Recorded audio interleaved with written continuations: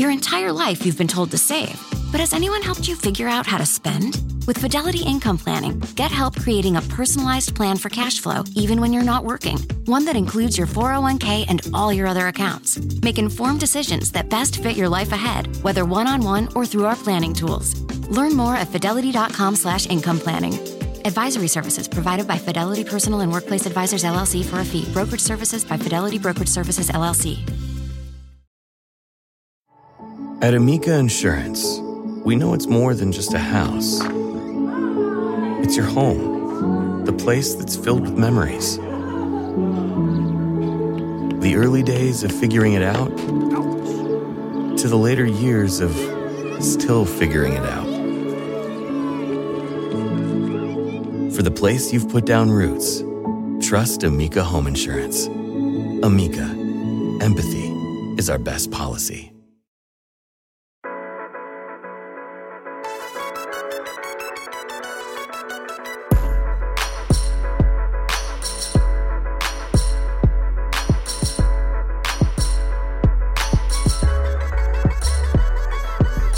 Hello, everybody. Welcome to the Roto-World Football Show. I am Patrick Doherty, joined by Mr. Denny Carter and Kyle Dvorak to break down the divisional round of the NFL playoffs. That includes a little game on a little network you may have heard of called NBC, and, of course, Peacock. That's Sunday.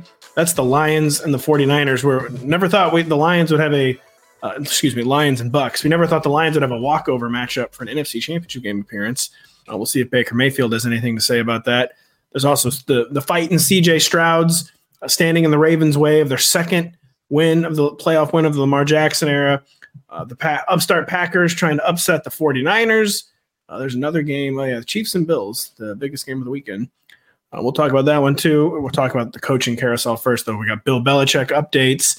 We got Mike McCarthy non-updates, and Cowboys beat reporters offering online therapy sessions to Cowboys fans. Seems like a really, really good sign. Yeah. We got Nick Sirianni twisting in the wind. You know what else we got? We got no riffing topics. I forgot about this before we started the show. Well, we could just go right into the coaching stuff and riff on not acceptable, in my opinion. You got to riff on something pointless, something aimless. Something aimless. Winter, am I right? Winter. Oh, yeah. I almost got snow recently, and it was terrifying. So I hope you guys are enjoying yours. Oh, wow. Kyle, he leaves the Midwest once and can't handle a little white stuff. I'm done. I do have to say this about the snow situation. We've had a lot of snow in Maryland, at least for Maryland standards. I know folks in Minnesota will say, what are you talking about? Keep crying and coping about your 2 inches right, of snow. And I will continue to keep crying and coping. When I lived in Ohio, they did that too, to be clear. It would be like they would have to cancel school because you couldn't wait at the bus stop. You get frostbite, like it was -5 with horrific wind chills. And then the one teacher from Iowa, from Minnesota would come to school the next day and make fun of all of the kids. Yeah. So that's kind of what we have here is there's this false memory. Okay, I'm 40. Okay, I went to school in the 90s, late 80s and in the 90s. And the false memory is this: we used to never have snow days. This is what. Okay. That no matter what happened with the snow, it could have been 3 feet of snow, sideways hail, whatever, biblical storms. Not to get religious, but you went to school. You had to go, right? And now you get 4 flakes on the ground and they cancel the whole thing. No, that never happened. Here's the dynamic, and at least in Maryland, here's how it goes. They're real loose with calling snow days in December and January. Real loose. Yeah. You haven't had one. Let's give the kids a day, right? They do that, right? But it comes down to February and you've missed 7 or 8 days, then you get a 3-foot dump and they say, you're SOL, kids. You got to come to school. And that's how the class of 93 lost 9 souls. They couldn't call an 8th snow day, so then everyone had to go to school. It is funny that a bunch of boomers and Gen Xers are like, we never got to. We got snow days, guys, folks. Everybody got snow days. You know what's happening now? The private equity is just ruining the concept of a snow day. Now we have at-home learning days. We had one of those here this week where now they don't even give the kids the pleasure of a because of weather, though. They just said stay home and show up on Zoom. Oh man, that's a sad life to live. It was more like they sent 3 assignments. One of them was literally my son cutting something out of a magazine. He's in preschool, all right. So he's not reading William Faulkner yet, okay. I was cutting some stuff out of magazines, trying to learn how to use scissors. So it wasn't really the heaviest lifting, but I see in our future snow days being optimized and made efficient, right, where there's still work, and also the worst thing of all time. Yeah, that's terrifying, right. Man. The snow day was like a gift from God, like divine intervention to not have to go to school. And like it's Christmas. You wake up and you don't know if you've gotten it or yet. You're watching the news ticker and you know when your county's abbreviation comes up through. To not have that joy in your life, like that is a fundamental moment of my childhood. The kids don't know. The kids today will never know what it was like to stay up in your room. Okay, I had a little TV that I got channel 4, 5, 7, and 9. That's it. Okay, and I barely got those. But I have it on channel 4 on NBC, of course, and I'd be watching the scroll at the bottom and just say, Montgomery County, please, baby, one time. I'd be watching that closer. No, your school is always the only one that's not canceled. Yeah. And I'd be watching that closer than I watch my DFS lineups on Sunday. Come on, baby. I know I see Prince George's, I see Howard County, I see Loudoun County. Let's go. Come on, Montgomery. And when it wouldn't show up, it'd be devastating. It was the most devastating thing. I was like, I don't know what they do to these roads in Warren County. They're always canceled first. St. Charles County, and nothing ever happens here.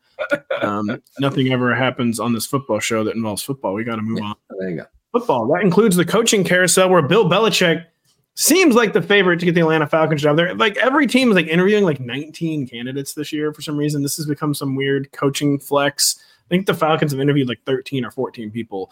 But Bill Belichick is on to a second interview this weekend. Lots of foreshadowing that he is the heavy favorite there. CBS's Josina Anderson has tweeted as much. She hasn't said like he's getting the job or whatever, but very heavily foreshadowing that he will get the job. First off, I'm encountering a lot of this weird stuff online where everyone is like, they don't want Belichick. And, like some of the coaches that get recycled around this league, like you might want to recycle Bill Belichick, my opinion. And maybe it was just Mac Jones, and the year he got fired, he still had like the 8th or 9th best defense by DVOA and like the 2nd or 3rd by more conventional metrics. Might want to give Bill Belichick a second chance. Do you guys agree? Would Bill Belichick go a long way towards curing what's ailing the Falcons and instantly winning the extremely soft NFC South? I think it's tough because who is Bill Belichick going to bring in to call plays on the offensive side of the ball? Nick Sirianni. Nick Sirianni, maybe Mike McCarthy. Well, once the Cowboys change their mind and fire Mike McCarthy. No, sorry. I interrupted your actual good point. But who is it's Josh McDaniels sounds like an obvious name. So, it's not going to be Matt Patricia again, one would assume. Josh McDaniels sounds like a rather obvious name to bring in since as far as I know, he's still out of a job right now. Does that work for this team? It literally didn't work for the past 2 teams we've seen with McDaniels. And it highlights Bill failed the biggest test of his post-Brady years wasn't the Patricia Judge year. Like that was like the year Bill finally had to touch the stove and get humbled. Like he made the most hubristic hire imaginable when he had Patricia and Judge coordinate the offense. Like the big test was all right, how did he admit that mistake and move on from it? He needed to go outside his coaching tree, something he's almost never done. Last year was the year for Bill to go outside his coaching tree and kind of refresh his staff, refresh his approach, and he did not do it. He hired Bill O'Brien. The offense was almost as bad, worse actually, than it was under Matt Patricia. And that is, Kyle, the big question about Belichick moving forward, because the defense is going to be elite. We just know that. He could be 89 and still coaching an elite defense. But what the heck is he going to do? Especially on a team that doesn't have a quarterback. That is the biggest question about Bill Belichick 2.0 is will he actually go outside his coaching tree? And he probably will not, Denny. Right. I mean, the nightmare scenario, which I think is in play, is, Josh McDaniels comes along with the Belichick package, and with him comes Devontae Parker, comes Ezekiel Elliott, comes a bunch of. They've already got Jonnu Smith there. Comes a few Raiders for you're going to establish the Patriot. Hunter Renfrow is going to get cut, and he's a perfect he'll know the system we're bringing in. He can translate. They're giving Mac Hollins a 3-year deal after Mac Hollins. I know he's on the Falcons this year, but after he played for the Raiders 2 years ago, they're going to give Mac Hollins a 3-year deal. Sorry. Perfect. Everywhere the Patriot way has been tried outside of New England has failed utterly. Okay. I think that'll be the case here as well. If they go to Atlanta. Now I know it's a soft division and everything, and they'll sneak by with 8 or 9 wins. But that why the Patriot way was just Tom Brady being good. No, I don't. I actually do. That's the only thing. That's the only factor in the whole thing. Tom Brady was great. That's it. He made the Cleveland Browns relevant in the early 90s. We know that. He discovered a little coach by the name of Mr. Nicholas Saban. He went 11-5 with Matt Castle. He made the playoffs with Mac Jones. Like, I do think it's transferable beyond Tom Brady, but is this this is where I always make this comparison between Nick Saban and Bill Belichick. Nick Saban, because of the nature of college football, is like forced to adapt and evolve. Like, he could not stay stagnant, otherwise he was just gone. Kind of the same thing has happened to Dabo Swinney at Clemson. He is not adapting and evolving at a fast enough rate, and he was outside the top 25 2 years ago. He was kind of back this year, but Nick, though, understood that in his game, you have to adapt and evolve. You don't have to do it as much in the NFL, but you do have to do it. The cycles don't turn over quite as quickly or as completely in the NFL, but Bill has just remained so stubborn, where I do think it's more the stubbornness and not that like he wasn't ever great all along or whatever. I think understandably he believes after 2 decades of winning 12 games every year, he has like a lot of faith in his system, but it turns out it's just a little too much faith. I think he could like make small tweaks and still be like one of the 2 or 3 best coaches in the NFL.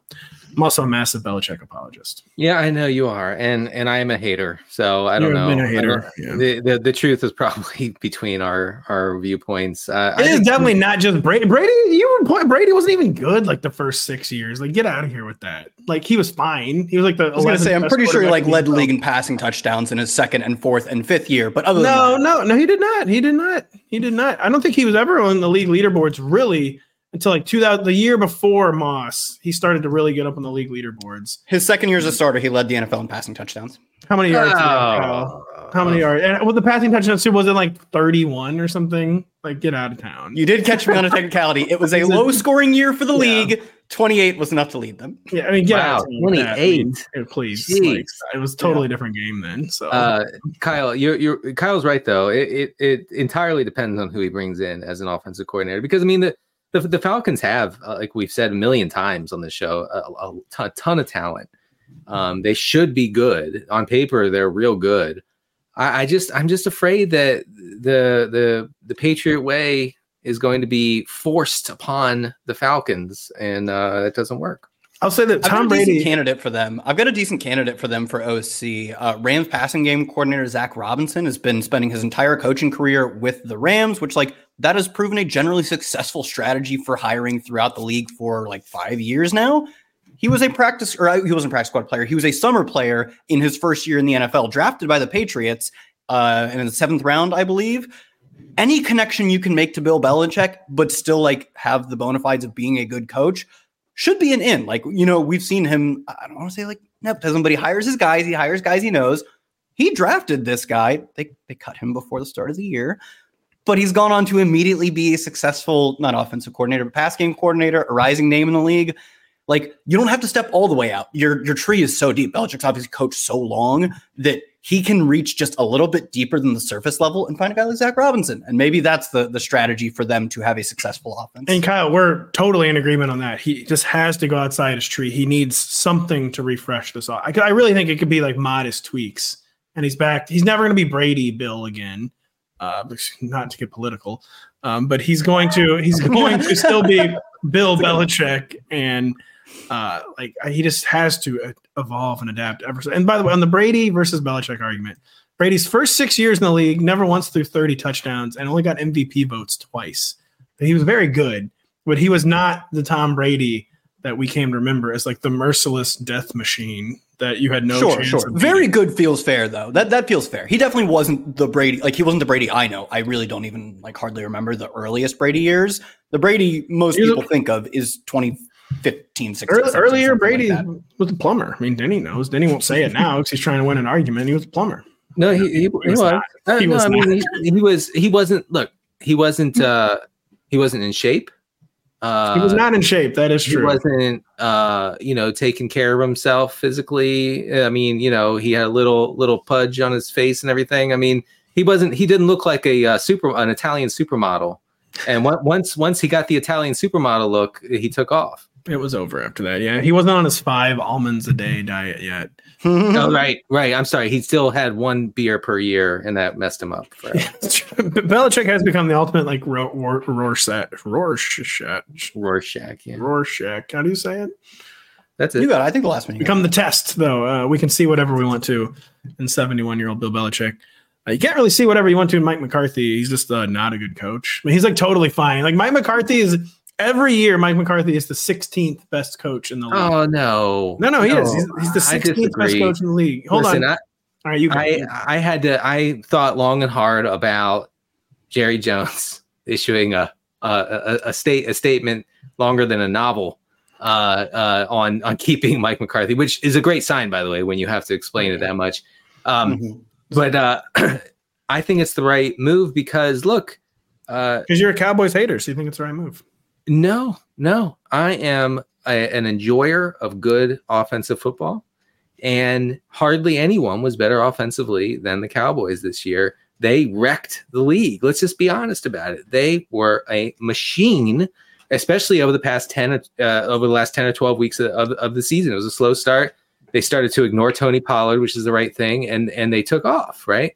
And I think you try that again. You just do that again and see if it works. I just feel like 12 wins 3 years in a row. The baseline's already so high. It's clearly a project that needs like a finishing touch. They're so close. And I think it's been established. I think you can say after 3 years and one playoff victory, which was against like the remains of the Tom Brady Bucks, you can say Mike McCarthy's not the finishing touch. I mean, they're tight, Pat. It's just a 1-game thing, you know. It's so volatile, but they're so tight. Dak Prescott's so tight, so nervous, right? Mike McCarthy's nervous. They were playing against. Well, I'll talk about this later. Against a footloose and fancy free. The Zoomers are saying this Packers team, okay, and the Packers said we don't care. We weren't even supposed to be here, okay. They were as loose as can be, playing a team that is tighter than tight. But just desperately trying to recapture some glory from 30 years ago. They haven't been good at 30 years, and they couldn't, and they gotta solve that issue. Forget about the Mike McCarthy's not solving that. Mike McCarthy, you seen this guy? You want to talk about tight? I mean, some therapy or medication, just something. I mean, they gotta get this figured out. They do got. Mike McCarthy is not the answer. I feel like somehow you spun 12 wins in 3 years in a row as a knock against Mike McCarthy, which I think is. No, this roster was elite before he got there. He's not a bad coach. Like that narrative is overplayed. Like that when you get in the rarefied air at the top of the league, the margins are where it's won. Like who anyone think Mike McCarthy is going to outcoach Kyle Shanahan or Sean McVay? In a big playoff he's a very good coach. Like absolutely not. He's a good coach, but like he was a good coach, especially like 15 years ago when he was kind of on the forefront of the passing explosion. He's not going to outcoach Kyle Shanahan or Sean McVay. Wait. If I got to make okay, look, we were all skeptical, probably maybe me most of all, when McCarthy booted Kellen Moore and said, I'm the captain now. Kellen Moore's a plumber. This is bad. And it turns out that was completely wrong. Mike McCarthy took this offense to the next level, not Kellen Moore. Kellen Moore almost intentionally held them back. Okay. Kellen Moore, I think Kellen Moore this past year was catastrophic for Kellen Moore. Forget about what happened with him. The fact that McCarthy took this offense to the next level means Kellen Moore should probably never be a head coach. And his brother's doing a really good job at Mizzou, by the way. Really don't want him to get hired away. Kirby, we love Kirby Moore. But Mike McCarthy, he should just be an offensive coordinator then, man. Because, like, how many times did he? The final 5 years in Green Bay, it was the classic. Every loss was like a one-possession playoff game loss. And he's not putting your team over the top. He can be part of a really high baseline, but in the rarefied air of, like, the elite top 5 to 6 teams in the NFL, he's not going to put them over the top. I think that's just like abundantly clear at this point. Like, and he had to match with Pete Carroll, who's not exactly known as like the end game maestro. And he choked away a Super Bowl appearance. Like, I just feel like it's been abundantly proven that against like the elite minds of the league, he's not going to be the difference in like a close big game. I mean, like who is his replacement though? That like. If Shanahan's were growing on trees, I'd say sure, absolutely. Fire most head coaches. But like his replacement in Green Bay was immediately better and remains immediately better and just beat him in the playoffs. Like they're out there, folks. They're out there. Who do you think would be a good replacement? I mean, Bill Belichick, they'd be winning the next. Oh my God, Belichick ruins this team instantly. No, he they're running 30 times a game. Bill Belichick? How many history-making seasons? Who was the coach when Tom Brady made history? Like he ruins this team. He brings in like Leonard Fournette and gives Fournette 40 touches a game. You're aware of the most legendary offensive season in NFL history? The 2007 Patriots happened under Bill Belichick, right? Like they scored over 500 points like 5 times with Bill Belichick. He would not ruin this team. He's been unwatchable the past few years with Mac Jones, but he would not be ruining this. They seriously scored 500 points, I think, like 5 different times. Like I know. I was around. I didn't like it. He wouldn't be ruining the Cowboys. I don't know if it's a very pointless argument since they are not hiring Bill Belichick. and not only are they not firing their coach, they wouldn't have hired that guy anyways. Yeah, we were going to talk about Dan Quinn. We have time. We have to move on to the divisional round. The divisional round, of course, kicks off with the AFC's top-seeded Ravens getting nearly 10 points at home against the upstart Houston Texans. Denny Carter. The Ravens are still searching for that elusive second playoff victory of the Lamar Jackson era. They've come close so many times. But you think their 2023 offensive approach has them on the right track to a victory, that they are doing the right thing, at least the process is good on offense, the Ravens, according to you. Yeah, the process is great. I wrote about it. You can find that on the site about how the Ravens have finally, I think, gotten out from under the shadow of Lamar's magical 2019 season. That season, the Ravens easily led the league in EPA per play and offensive success rate. And they did it all with a very old school run first, massively run heavy, especially in early downs offense. And I think that, they've been kind of doomed to try to repeat that formula over and over and over again since then. And the league has figured it out. I mean, that's what I argue in my piece. And Todd Monken has come in and said, okay, all right, we're done. We're done with 2019 is 5 years ago. Okay, we're on to modern day football. We're going to pass the ball heavily on early downs. That's what they've done. They dropped back on early downs a lot. You can check out the numbers in the piece, but top 6 in early down pass rate. If they continue that, I think the Ravens are well positioned to win this game easily and to go on and be prohibitive Super Bowl favorites. Now, if they turtle and if they say it's cold outside and we gotta establish it in the playoffs and you win in the playoffs by running the ball and tackling well, then they're gonna lose. And I just hope that they don't do that. I love that you threw in tackling, because your point is absolutely true, but it's just like the one-time tackling well is not a good thing. It's like you do not want to be emphasizing tackling heading into division round matchup. that you're already coaching not. Yeah. We're gonna wrap them up this week. Please. Singletary, the players who cares? Damian Pierce. Also, sorry. Also, according to Aaron Schatz at FTN Fantasy, John Harbaugh is now among the 3 most conservative decision makers on offense because the analytics did not work once for him. So no, they did not. We're scared. I'm scared for the Ravens. I hope that they keep it up. He had a few too many end of game 2-point conversion decisions go horribly awry. Yeah, I know. I mean, what happens if they do lose this game? I mean, the narratives are going to be just draped over John Harbaugh and Lamar Jackson. It's going to be so bad if they lose this game. Kyle, is there any way the Ravens can lose this game? What would the path to victory for the Texans be beyond CJ Stroud just going God mode, which he, of course, did against the Cleveland Browns' supposedly elite defense? The Ravens, another team on paper, have an elite defense and one that held up better down the stretch than Cleveland. Yeah, as you pointed out, Cleveland was still a fine defense down the stretch, but they weren't quite at that weeks 1 through, let's call it 10 or so height. And man, they just frankly did not play a good game against the Texans. Like the Texans played a solid game of football, but it was a lot of taking the open threes and easy layups that just a completely uncoordinated, out of nowhere Cleveland defense gave them. There was a really fun and interesting debate about PFF grades on Twitter, because CJ Stroud and Jordan Love had similar stats. CJ Stroud had a far lower PFF grade. But it checks the eye test. I saw Jordan Love make some insane throws, and Stroud hit the open threes, and he even had one should-be interception that wasn't intercepted, I believe. So they sort of got away with it a little bit last week. The pass protection also wasn't great. He had a pressure rate slightly higher than his season-long average. He did handle the pressure well. That's not something he's done a great job of, dating back to his time at Ohio State. I do think they need to do a better job keeping him clean, because I don't want to put everything on him getting there under pressure when that's not something he's generally done. So I expect to see, like we did last week and like we've seen past 3 or 4 weeks, a lot of 12, and I think Andrew Beck's banged up, but maybe if he's healthy, some 21 personnel to try and avoid a really strong Ravens pass rush, keeping him clean and not forcing him to be a hero, essentially forcing him or allowing him sit in the pocket and rip some nasty throws. That's what they need to do. Sort of got away with not having to do as much of that against the Browns, especially when your defense puts 14 points on the board. Your offense isn't asked to do a ton. Joe Flacco lived his life like a candle in the wind, as Denny and Kyle told us he would. You were both not drinking the Flacco Kool-Aid. I wanted to, but I knew that. Of course, everyone wanted to, man. It was fun. At the party, I was like, I'll drink it after you guys. And see them all keeling over, like, oh, yep, good thing I didn't do that. Because, I didn't want to be the Joe Flacco hater, but it seemed like you guys were on to something. Kyle, real quick, you mentioned something about Andrew Beck, the Texans fullback, being injured. Noah Brown placed on injured reserve.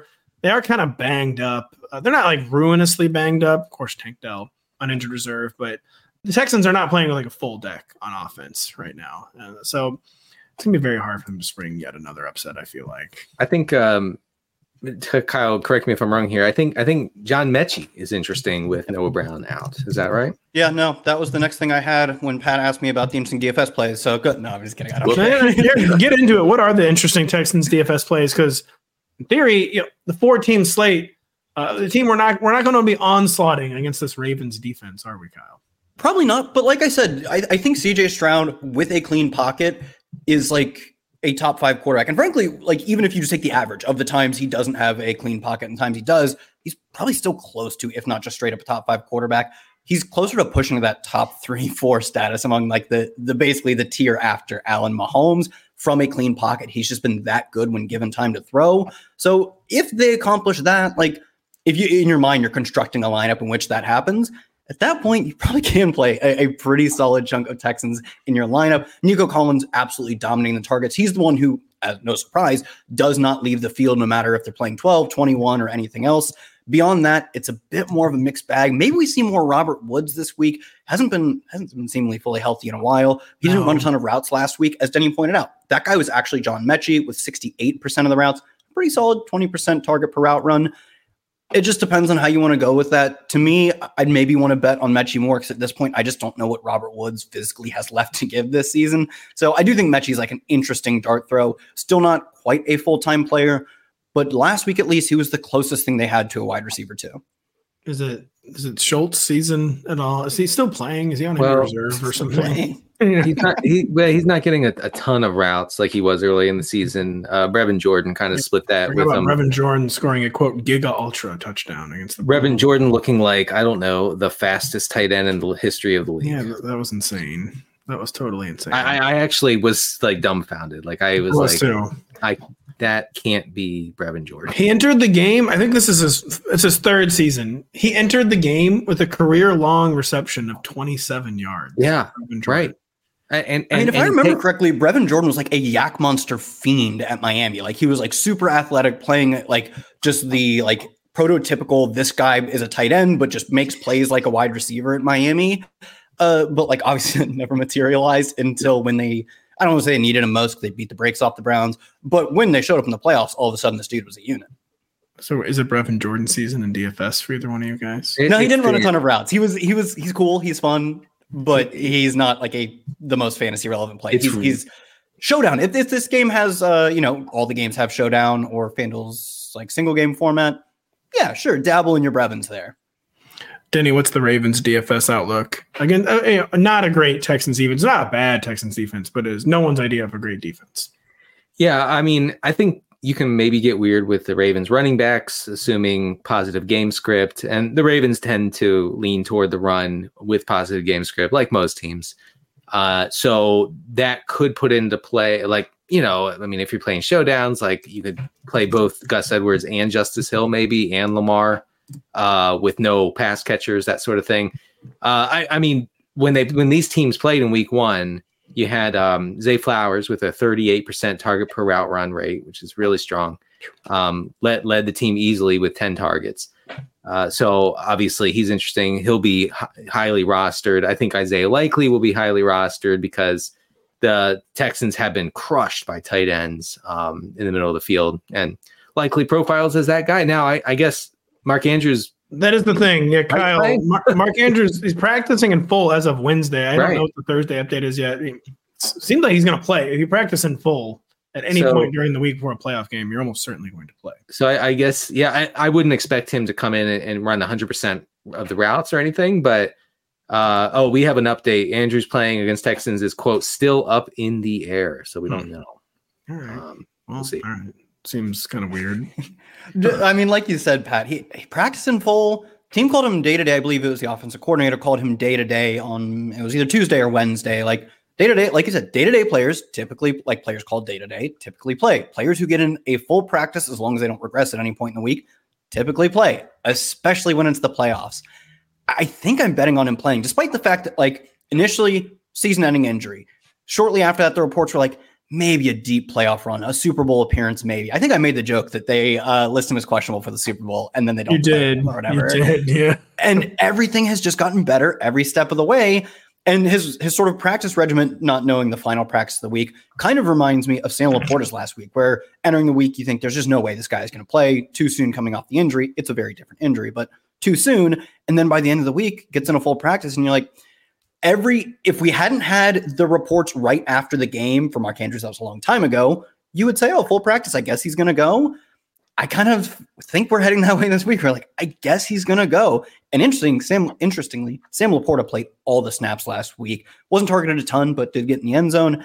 I don't know if Mark Andrews plays all of the snaps, but as we speculate with Laporta, and in some sense turned out to be true, a lot of high leverage opportunities for him probably. Like they get in the red zone. I'd be shocked if Mark Andrews isn't out there. Like 3rd and 7, like manageable third down. That's not obviously like 3rd and 21 draw play. That's very possibly a first read Mark Andrews target. Maybe he's not out there blocking as much. He's never blocked the most in his career, but I could see him playing a lot of the passing plays. Yeah, almost no way he's not snap counted. I don't think it's going to be like Sam Laporta, because Isaiah Likely's been playing so well. But the risk would be for Likely that Andrews is getting the highest leverage snaps. Yes, Denny Carter. Sorry to interrupt you. No. Here's a quote from Andrews from just a few minutes ago. If I feel like I'm close but not there, I'll let these guys go and hopefully get there by next weekend. That sounds to me like a guy who's not planning on playing. It's a low dog. That does sound. Yeah. Well, say, Kyle, the joke I was thinking is hopefully this doesn't mean this is the Ravens Super Bowl. You said he'd be questioned for the Super Bowl, and the Ravens are so tilted that they're worried the divisional round is their Super Bowl. BP added more than $70 billion to the U.S. economy in 2022 by making investments from coast to coast. Investments like building charging hubs for fleets of electric buses in California and starting up new infrastructure in the Gulf of Mexico. It's and, not or. See what doing both means for energy nationwide at bp.com/investing in America. We got another day of NBA action, so it's time for your FanDuel crew to make their bets. You know that new customers who bet $5 get $200 back in bonus bets if you win. Make every night a watch party only on FanDuel. 21 plus and present in Virginia. First online real money wager only. $10 first deposit required. Bonus issued is non-withdrawable bonus bets that expires 7 days after receipt. See full terms at FanDuel.com/sportsbook. Gambling problem? Call 1-800-GAMBLER. The Green Bay Packers are fresh off demolishing the Cowboys at what is known as Jerry World, but are still nearly 10-point underdogs in Santa Clara, California against the 49ers, Kyle. The Pack were a wild card joy. The 49ers, though, are divisional round colossus. Is it safe to say the Packers formula here is the exact same as it was in Dallas, which is every team's playoff formula? Pray you get an early lead and then pray for Brock Purdy meltdown mode, ? Yeah, I mean, I think part of, like, we talked about this on the show, it's the recap show, I think, Sunday night or whatever. Like, there's only so much you can, like, you're always trying to get an early lead because you're always trying to score points. And to the Packers' credit, they're not playing conservative. They are trying to score points. I do think hopefully last week taught them a bit of a lesson in which we saw Sean Clifford come in and then they immediately brought in Jordan Love again because the Cowboys were starting to score.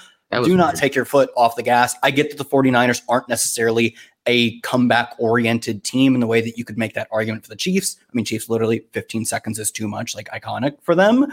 I don't think the 49ers are quite that team, but with how explosive they are and how many playmakers they have, I think it's generally fair to say they can score points in droves, even if they're from behind. So I'd say, like, get up early, but then continue to get up as much as you can. One, like, stylistic note I think will change from last week to this week is the Cowboys were not terrible, but were generally bad against two tight end sets all year. They weren't terrible at it, but they were much worse against that than the 49ers are. The 49ers are really good against 12 personnel. So I do think we'll probably see them move back into 11 more so, which was interesting last week. Jaden Reed didn't play a ton. I think he was third on the team in routes, kind of split a little bit with both Christian Watson and then the tight ends that they mixed around. This probably gives him a better shot to what it turns out to be, literally get on the scoreboard. They didn't need him to. It's not his fault that he didn't get on the scoreboard, but I think he zeroed. I think he had a perfect zero-catch game. He did. The snowflake heard around the world on DK, Summer Con. Yeah. So I think he'll probably be running more routes this week as we see a bit scaled-back version of how much 21 they run, or 12 they run. That's it. As we said, every team wants to get the early lead. But the Packers, though, understood. The Packers did what I feel like every road dog needs to do against like an elite offense. You need to take the ball and you need to try to score and immediately change the psychology of the game, especially against a team like the Cowboys, are under so much immense pressure, as Denny pointed out. Like, man, we haven't even had the ball yet. We're already down 7-0. But you need to get the ball. You need to score against the 49ers. Then you need to hope the scripted opening series fails.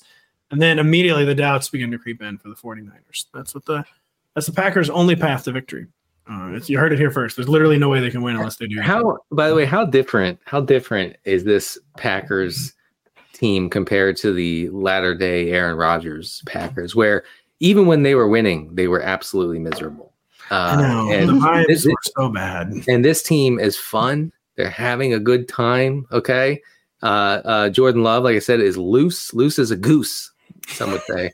And his goose-like play has really, I think makes them scary. I would be frightened if I were the Niners. You have a team with nothing to lose, and you have everything to lose. Yeah, you got just an offense really cooking with gas, like an opportunistic defense. Not a good defense though by the Packers by any stretch.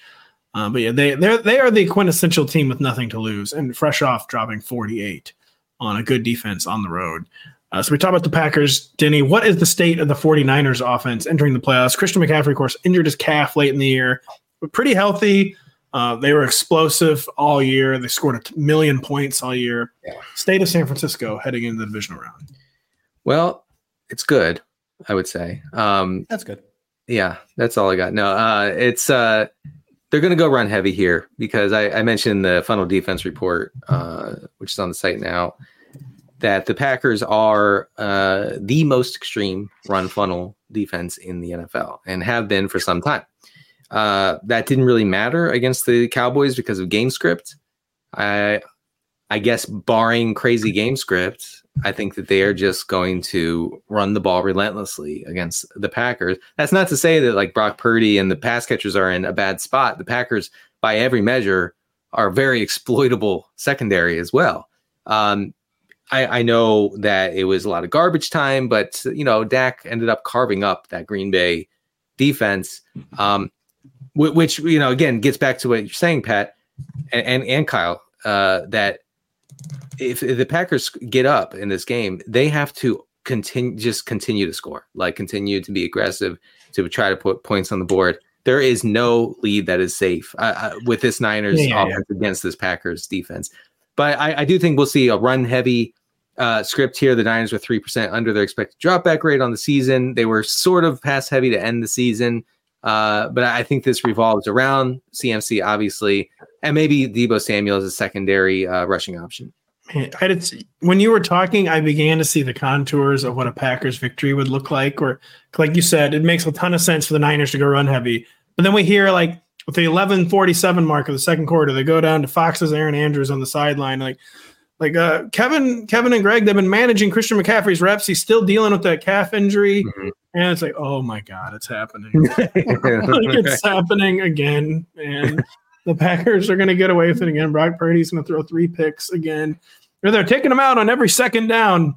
Yeah. Well, it's right. He has a heavy wrap around the calf now.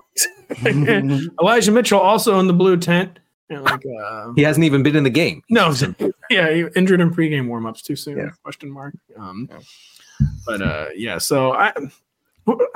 So you sound a little more nervous about the 49ers than the Ravens when you two were talking. I thought I'm nervous for the Niners. The Packers to me are just a scary little team that could. I feel like their defense is just too bad. Jordan Love is playing. Jordan Love is prime Aaron Rodgers right now. I feel like this game is the ultimate. We will know after the first 2 drives who are winning, because the Packers, it's not an option not to score on their opening drive. And if Shanny comes out with one of his classic scripted opening series touchdowns, it's this going to be a long day for Green Bay.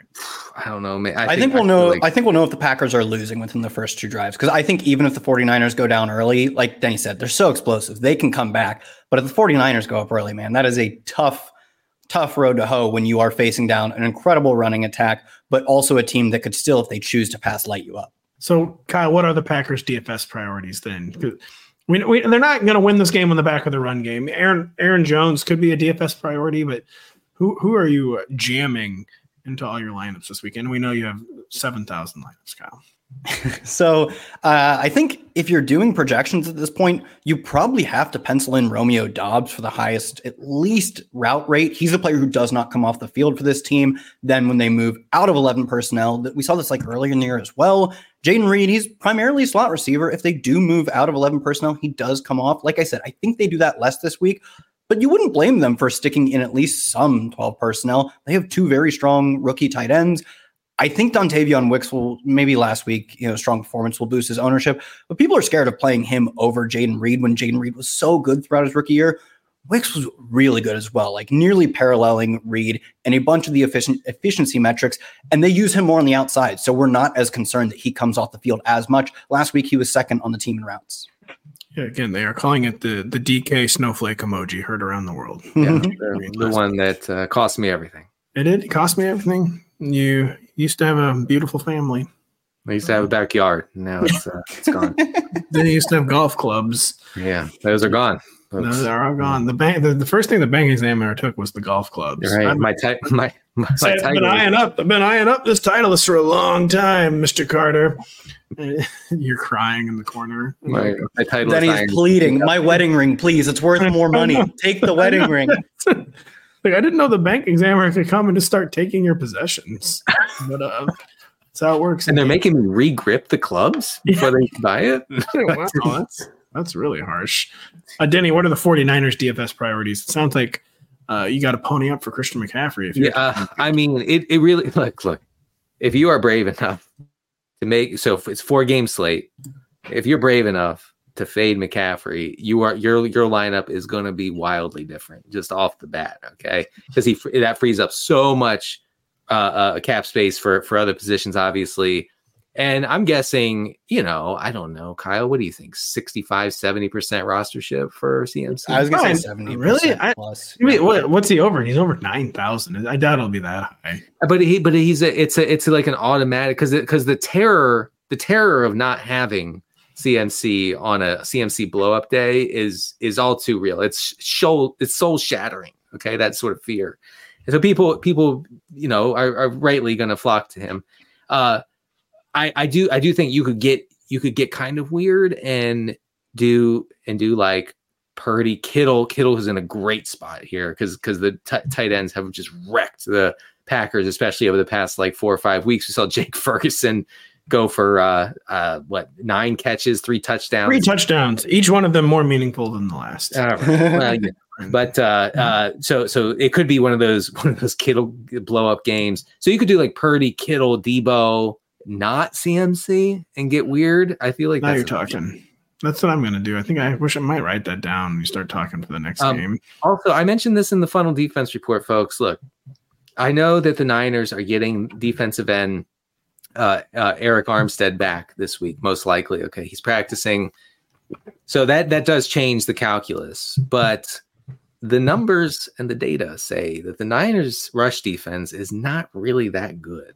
Okay. I know they are a massive pass funnel, but teams are not. So I think the teams are not passing a lot versus San Francisco because they're afraid to run it. I think they're doing it because Brock Purdy and the offense is a machine that never stops scoring points. So it forces the other team just throw. That's the reason, right?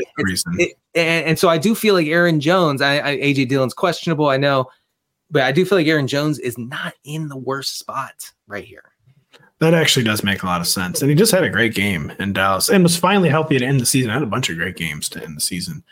We're going to end our Packers 49ers talk and be right back after this. The Lions are looking to continue their storybook season, and they can advance to the NFC Championship game with a win over Baker Mayfield and the Bucs. Coverage of the divisional round showdown in Detroit begins at 2:30 p.m. Eastern Sunday on NBC and Peacock. And don't forget, find all your favorite NBC sports shows on Amazon Music. Just head to amazon.com/NBC Sports. BP added more than $70 billion to the U.S. economy in 2022 by making investments from coast to coast. Investments like building charging hubs for fleets of electric buses in California and starting up new infrastructure in the Gulf of Mexico. It's and, not or. See what doing both means for energy nationwide at bp.com/investing in America. Caesars Sportsbook is the only sportsbook app with Caesars Rewards. That means win or lose, every bet brings you closer to the types of perks only Caesars can offer. Like hotel stays at over 50 iconic destinations, bonus bets, daily profit boosts, tickets to the game, dining, and so much more. Whether you're a new or existing customer, Caesars Sportsbook is always rewarding. Must be 21. Gambling problem? Call 1-800-GAMBLER. Caesars Sportsbook. Don't just spectate, participate. Yeah, guys, if it feels like the Lions are getting a divisional round free space in the Bucs, or it does feel like that, but the 6.5-point spread is actually the second smallest of the second playoff weekend, Denny. The Bucs are pretty impressive in their wild card beatdown of the Eagles. Yeah. But is it safe to say the Lions are prohibitive favorites despite only being the third biggest favorite of the weekend? Yes. I would be stunned, honestly, if the Lions lost this game. I mean, being at home means a lot to any team. I think especially a team like the Lions, who have played really well at home this year. Over the second half of the season, they have some pretty wild home away splits. So, they get the Bucs in Detroit. I do like their chances. I think that this means probably a really run heavy approach. I could see David Montgomery and Jahmyr Gibbs seeing a lot of touches here, both in the run game and then the dump off pass game. The Bucs have been vulnerable against running backs in the pass game. So I could see this game, this offensive game plan for the Lions revolving around the running backs.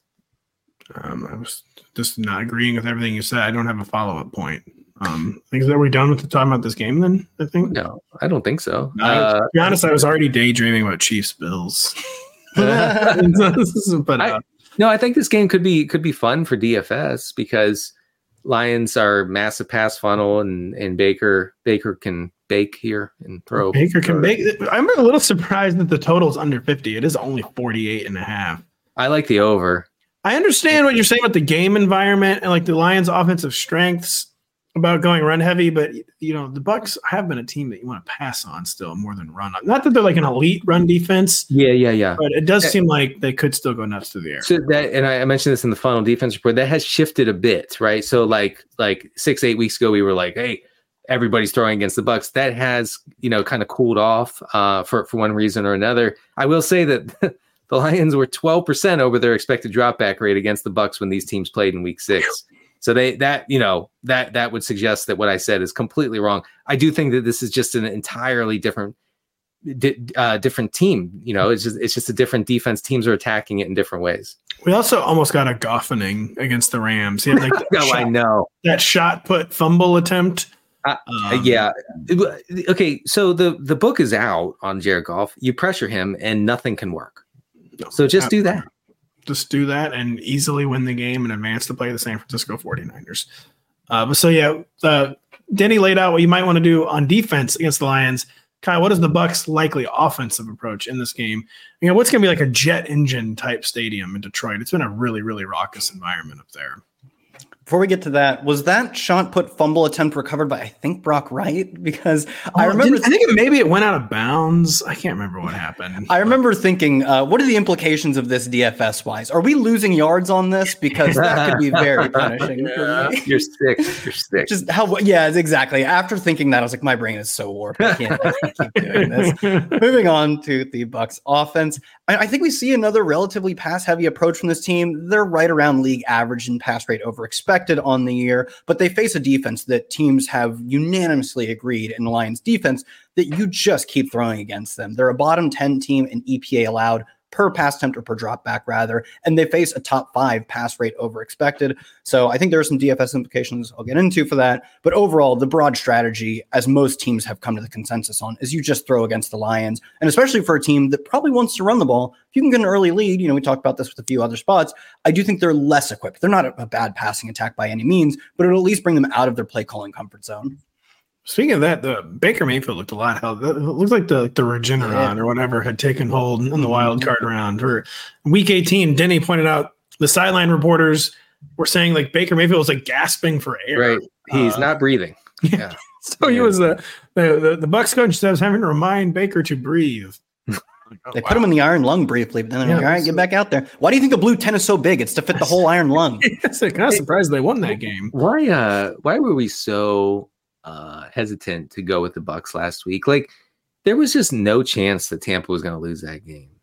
It's just left over. I mean, they made the Super Bowl last year, the Eagles, and then they were 10-1. We just didn't have a long enough time for our brains to make the adjustment that they're not good. I mean, the Bucs like did some like really embarrassing things for the Eagles. I mean, when Baker throws just a jump ball in the end zone, and he knows like the Eagles don't have that dog. Like the Eagles are not even going to try to defend this ball. And Godwin comes down with it. It was a effort. Godwin down there somewhere. Yeah. I think he literally said that. I think he did. He actually did. After the play, he ran up and said Godwin down there somewhere. That's really embarrassing. That's for the Eagles. Truly embarrassing that a quarterback was like, I don't care where this ball goes. The Eagles are not getting it. Yeah, producer Adam points out we made the mistake of thinking the Eagles actually liked playing. I think you clean swept last week if you went with like vibes-based approach. Yeah. Like, maybe the only one is you could call vibes either way for like Dolphins because Chiefs vibes are also kind of terrible this year. But like other than that, vibes-based approach 100% was on Packers, 100% was on Bucs, and was like on favorites from there on out. So it was pretty much on the Chiefs too. I mean, everyone was talking about like probably. The Dolphins have never experienced weather like this, and then they immediately looked like they had never experienced it. Yeah, right. Yeah. And it was pretty bad. And the Eagles, too, just had one final Eagles thought that is eluding me. But, they were so bad that I absolutely love when my team is so bad that the best player, our future Hall of Famer, immediately just retires after the game. A legend of the franchise on the field. Is standing, and nothing against Jason Kelce, but is standing on the sideline weeping, openly weeping. It was like clear. It was like the only time I think I've ever seen it was like clear on TV that he was retiring. Like, oh, this guy's retiring right now. Yeah, right. I mean, it was. We had that moment with Antonio Brown, but it was very different. I'll be honest. True. Jason Kelce has, of course, walked it back, claiming he has not made up his decision yet. Well, yeah, okay. And they were so bad that he was just very visibly retiring on the field. And it's like, wow. I expected a little more. It feels like we're done talking about this game, but anything on the DFS situation? Kyle and the Bucs. What are the Bucs DFS priorities? We kind of already laid it out, but who are you jamming in every lineup? Yeah, the Lions have gotten rocked by slot receivers this year, and you typically expect that to be like a mix of Godwin and whoever their third receiver has been. That's been a mix of players as well. But I will note, Mike Evans playing way more out of the slot over the past 5 weeks than he has at any point this season. All 4 of his games over a 35% slot rate have come in their past 5 games. They're moving around, trying to get him the ball in different ways. He's still not a primary slot receiver by any means, but the fact that he's being used in a more versatile fashion and that is moving him into the slot against a team that really has defended the slot poorly. I think the second or third most fantasy points to slot receivers given up. I think it's probably a really good spot for Mike Evans after, I think, a very quiet last week. Denny, on the Lions front, it sounds like you have Jahmyr Gibbs in every lineup. Oh, man. What are the DFS priorities? Yeah, so I guess if you want to just like pour everything into running back, you go with CMC and Gibbs. But I mean, Gibbs is going to be way less rostered. I think his ceiling, I mean, I know ceiling is in the eye of the beholder, but I do think that his ceiling would be comparable to CMC if he really gets a full workload. I mean, a fullish workload against what has become a beatable Tampa front seven. Didn't hear one of you say, quote, JMO. JMO in the lineup. Does he play? Yeah, he's playing, right? I don't know. He's running routes, but I believe Josh Reynolds saw way more targets than him. Oh my gosh. Kyle, I thought I was onto something with Josh Reynolds last week. He got targeted. Revenge game. He didn't like score anything, but it was purely vibes. I was just like, I'm going with my vibes guy, Josh Reynolds, and he was so hot in the first half. I was like, oh, what's happening? Yeah, DFS is warping everybody's brains. I know. Let's move on to the final game of the weekend. Last but far from least is the Bills and Chiefs' latest grudge match. This time in Buffalo, after years of Bills' postseason road trips to Arrowhead Stadium. Kyle, much has been made of the fact that this is Patrick Mahomes' first foray outside Kansas City during the playoffs, but hasn't exactly struggled on the road during his career. He's won 2 neutral site Super Bowls. He has a career 775 winning percentage away from home. Did we see a Chiefs team during the wild card round that has finally gotten closer to fixing some of its offensive issues heading into what is by far its biggest game of the year so far? Yeah, I don't know. I mean, they moved the ball relatively well. They had, as someone who drafted a lot of Chiefs in best ball formats for the playoffs, it's really helpful to have a team that only kicks field goals when they get inside the 20. That was great and a fun time. But like the closer you move to the end zone, the fewer chances you have, and the more random it becomes. The fact that they got into the red zone a lot tells me that they could have scored a lot more points. And I don't know if this is like a philosophical change or just there is only so much these other players can do, but Travis Kelce and Rashee Rice accounted for 62% of the team's targets. And that is probably not a winning strategy in the long term to have 2 players who account for every single useful play in your passing attack. But what other choice do they have? I mean, they trotted Mecole Hardman out there for 40% of the routes and immediately made the most Mecole Hardman play you've seen in a long time. He did that 5 times in the game, multiple times on special teams. Why does Mecole Hardman not run down deep balls? That one where he didn't dive. I mean, there were 2 where he just gave up. I was instinctively hitting, I think, box the dive button on my PS5 controller. Right. I mean, I don't know what you're talking about, but I mean, it was confounding. Dude, you still I know the guy touched you. I know the defender touched your shoulder pad, but you could still run under the ball. And the defender was telling him, "Hey, buddy, look up, ball." I know. He's trying to just tap him, a little gentle tap. To dive. You don't have to give up on the play because someone breathed on you hard. I don't know. Wow, is that too much? Denny's gone hardo mode. He's hard bad. It snowed once in Maryland, and now Denny's But that was quite confusing by Mecole Hardman. Everything he does is confusing. Kyle, you were still talking about the Chiefs offense. I'm sorry. Consolidated. They're throwing to 2 guys. Which what they need to do. You said it might not be sustainable in a 17-game season. During this 3 or 4 game playoff season, they have no other choice. It's wasted touches if they don't do that. Yeah, we'll see if Kadarius Toney comes back. He was limited in practice throughout last week, but did not play. I saw he was limited for the first practice this week. But I think that really just obscures any sort of Mecole Hardman got some deep shots. Maybe he connects on them. One, he's obviously not going to connect on them. It's what he does, is not connect on the great throws from Patrick Mahomes. But even then, at this point, he ran 40-something% of the routes, and maybe they get Toney back. I guess technically they also get Sky Moore back as well. Do you remember Sky Moore? Hardly. I mean, my dynasty teams remember him painfully. I don't want to hear anything about Sky Moore this offseason. I'm just telling both of you. I refuse to talk about him. Look, as an ardent Sky Moore stan, I think even the strongest among us have no fight left, obviously. Sky Moore, man, he's even older than that. He turns 24 in September, so he's not even young for his 3rd year in the league. It's totally over. It's over. Denny, the Bills continue. Point you make every week, I feel like the Bills are playing. They play not to lose rather than trying to win. Yeah. What do they need to do to actually win and defeat their arch nemesis, the Kansas City Chiefs? So when these teams played in Week 14 in the Kadarius Toney Bowl, the Bills were 10% above their expected dropback rate. That was the last time we saw the Bills go pass heavy. From there on out, for the rest of the season and into the playoffs, the Bills are 9% below their expected dropback rate. This has fueled touches of rushing attempts for both James Cook and Josh Allen. They're letting Josh be Josh finally. 57 rushing attempts over his past 5 games. So basically, over 11 per game. That's a far cry from his 4 rushes per game in the first half of the season. So we're getting the full Josh Allen experience. Very little pass volume. So I think, like fantasy wise, I kind of like a James Cook, Josh Allen lineup with like a Rashee Rice run back or something. I like that. You got any sick Bills plays? That's something I put on the show sheet. We wanted sick from the Bills. Yeah, Deontay Hardy scored a touchdown last week. For instance, you could get sick with Dawson Knox. He's out there enough. Ooh, but I mean that's pretty sick. You just said Deontay Hardy scored a touchdown last week. Didn't Dawson Knox score a touchdown last week in sick Bills?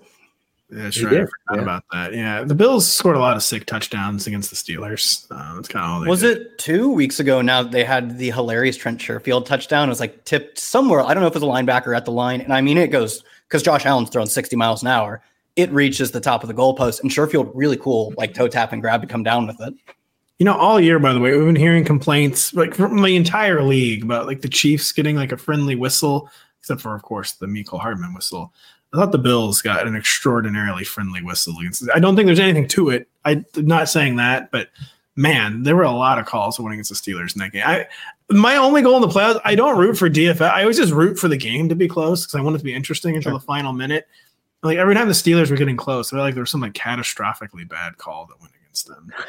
And like there's gonna be like a lot of like just agony this week over the refereeing. I think. Yeah, there will be. I feel like, I know that the officiating has gotten bad, but like I feel like the social media has exacerbated the situation where every single, even controversial call is the end of the world for everybody, including you fans, non-fans, DFS, whatever. Like, geez, do we have to talk about every single call? I mean, in like the early 2000s, how many like out of market West Coast games were you watching? For me, like my family was all Steelers fans. Like I wasn't seeing a single Seahawks game, just wasn't happening. And now obviously I can get the highlights of every game. I do get the highlights of every game. I'll tell you what you did see was every single call going against the Seahawks in that Seahawks-Steelers Super Bowl. One of the most infamously refereed games in the history of the sport. Man, I was really young then. That's actually that's like one of the lodestars, one of the touchstones for bad refereeing. Not a single call went the Seahawks' way in that Super Bowl. Nah, I just remember that one being fun. That was a good one. I only have positive memories of that one. No critiques. We should really look into that. I think the main reason refereeing has gotten worse is that they're afraid to make a call because they just want it to go to replay, or they're afraid they could overturn the replay. So I feel like you get way less decisive action than you used to get from referees. So like, well, whatever. I'm just going to wait until I know something like for real what's happening. And then if I'm wrong, we can go to review. I think that's what's hurt refereeing more than anything else is over-reliance on replay fixing things. Well, it's why every single time a screen pass goes awry and the guy clearly drops it, we have to have the defense recover it. Oh yeah. End zone and a 12-minute replay. Yes. And I'm like, oh god, we have to do this again. Can we just call one pass incomplete? No, we cannot. I will never call just one pass incomplete. Denny, he tried to get a little sick with the DFS plays. It's a little easier with the Chiefs, Kyle. Any sicko. And those 38% of the targets that aren't Travis Kelce and Rashee Rice, who are you jamming into your DFS lineups? Yeah, we saw MVS's role scaled back last week. All right. That's too sick. No. Well, I was going to say, no. We saw it scaled back, which created room for like Justin Watson to run 60% of the routes, as if that's some like insane development that like, I thought you were going to say something sick like MVS. Thank God you said Justin Watson. That was like too far. Who cares? I think the better sick plays in this game are on the other side of the ball. Khalil Shakir, like, he just might straight up be better than Gabe Davis. Like Gabe Davis does one thing somewhat well. But Khalil Shakir, I think, just offers more to this team. Gabe Davis doesn't look like he's going to play this week with back-to-back DNPs. Shakir, 85% of the routes last week, 84th the week before that. He is a full-time receiver in a high-scoring environment, and he's Josh Allen's number 2 receiver, probably number 3 pass catcher. Even Trent Sherfield, 56% of the routes. That's typically not really relevant for your, 10, 11, whatever game slate. On a 4-game slate, or if you're playing the smaller slate / showdown, that is 100% relevant, especially, like I said, there's a lot of volatility, which means upside, if you're a number 3, 60% of the routes guy for Josh Allen against the Chiefs, no less. Really, really good verbal stuff from Kyle and Denny. A lot of good written stuff on the site. Denny has the funnel report. What's the other article? Or it is all the funnel report this week? Right? The Ravens. Ravens. I also wrote about the Ravens, yeah. Really, really good. Kyle, do you? I don't know if either of you I have an article up right now, do we? No, I'll have some stuff coming out next week, but right now I am fostering dogs, so check out my Twitter for that. That's the big thing I got going on. I'm also working on an off-season piece that'll hopefully be up in a few weeks' time. Keep it locked to rotoworld.com. A lot of injury news, a lot of coaching news. Bill Belichick may be official by the time you hear this. We'll argue about it more soon. We'll do a recap show, by the way, Sunday. And Denny, by the way, you're going to be on the recap show this week. I'm definitely going to be. I'm going to be drinking that coffee, folks. Yeah, we iced you out, Kyle and I, last week. Just didn't even ask. Typical. And Denny and Kyle, well, as soon as the divisional round ends, we're going to get to breaking it down. So for Denny Carter, for Kyle Dvorak, I'm Patrick Daugherty. Thank you so much for listening. We'll be back soon. Across America, BP supports more than 275,000 jobs to keep energy flowing. Jobs like building grid-scale solar energy in Ohio and producing gas with fewer operational emissions in Texas. It's and, not or. See what doing both means for energy nationwide at bp.com/investing in America. Caesars Sportsbook is the only sportsbook app with Caesars Rewards. That means win or lose, every bet brings you closer to the types of perks only Caesars can offer. Like hotel stays at over 50 iconic destinations, bonus bets, daily profit boosts, tickets to the game, dining, and so much more. Whether you're a new or existing customer, Caesars Sportsbook is always rewarding. Must be 21. Gambling problem? Call 1-800-GAMBLER. Caesars Sportsbook. Don't just spectate, participate.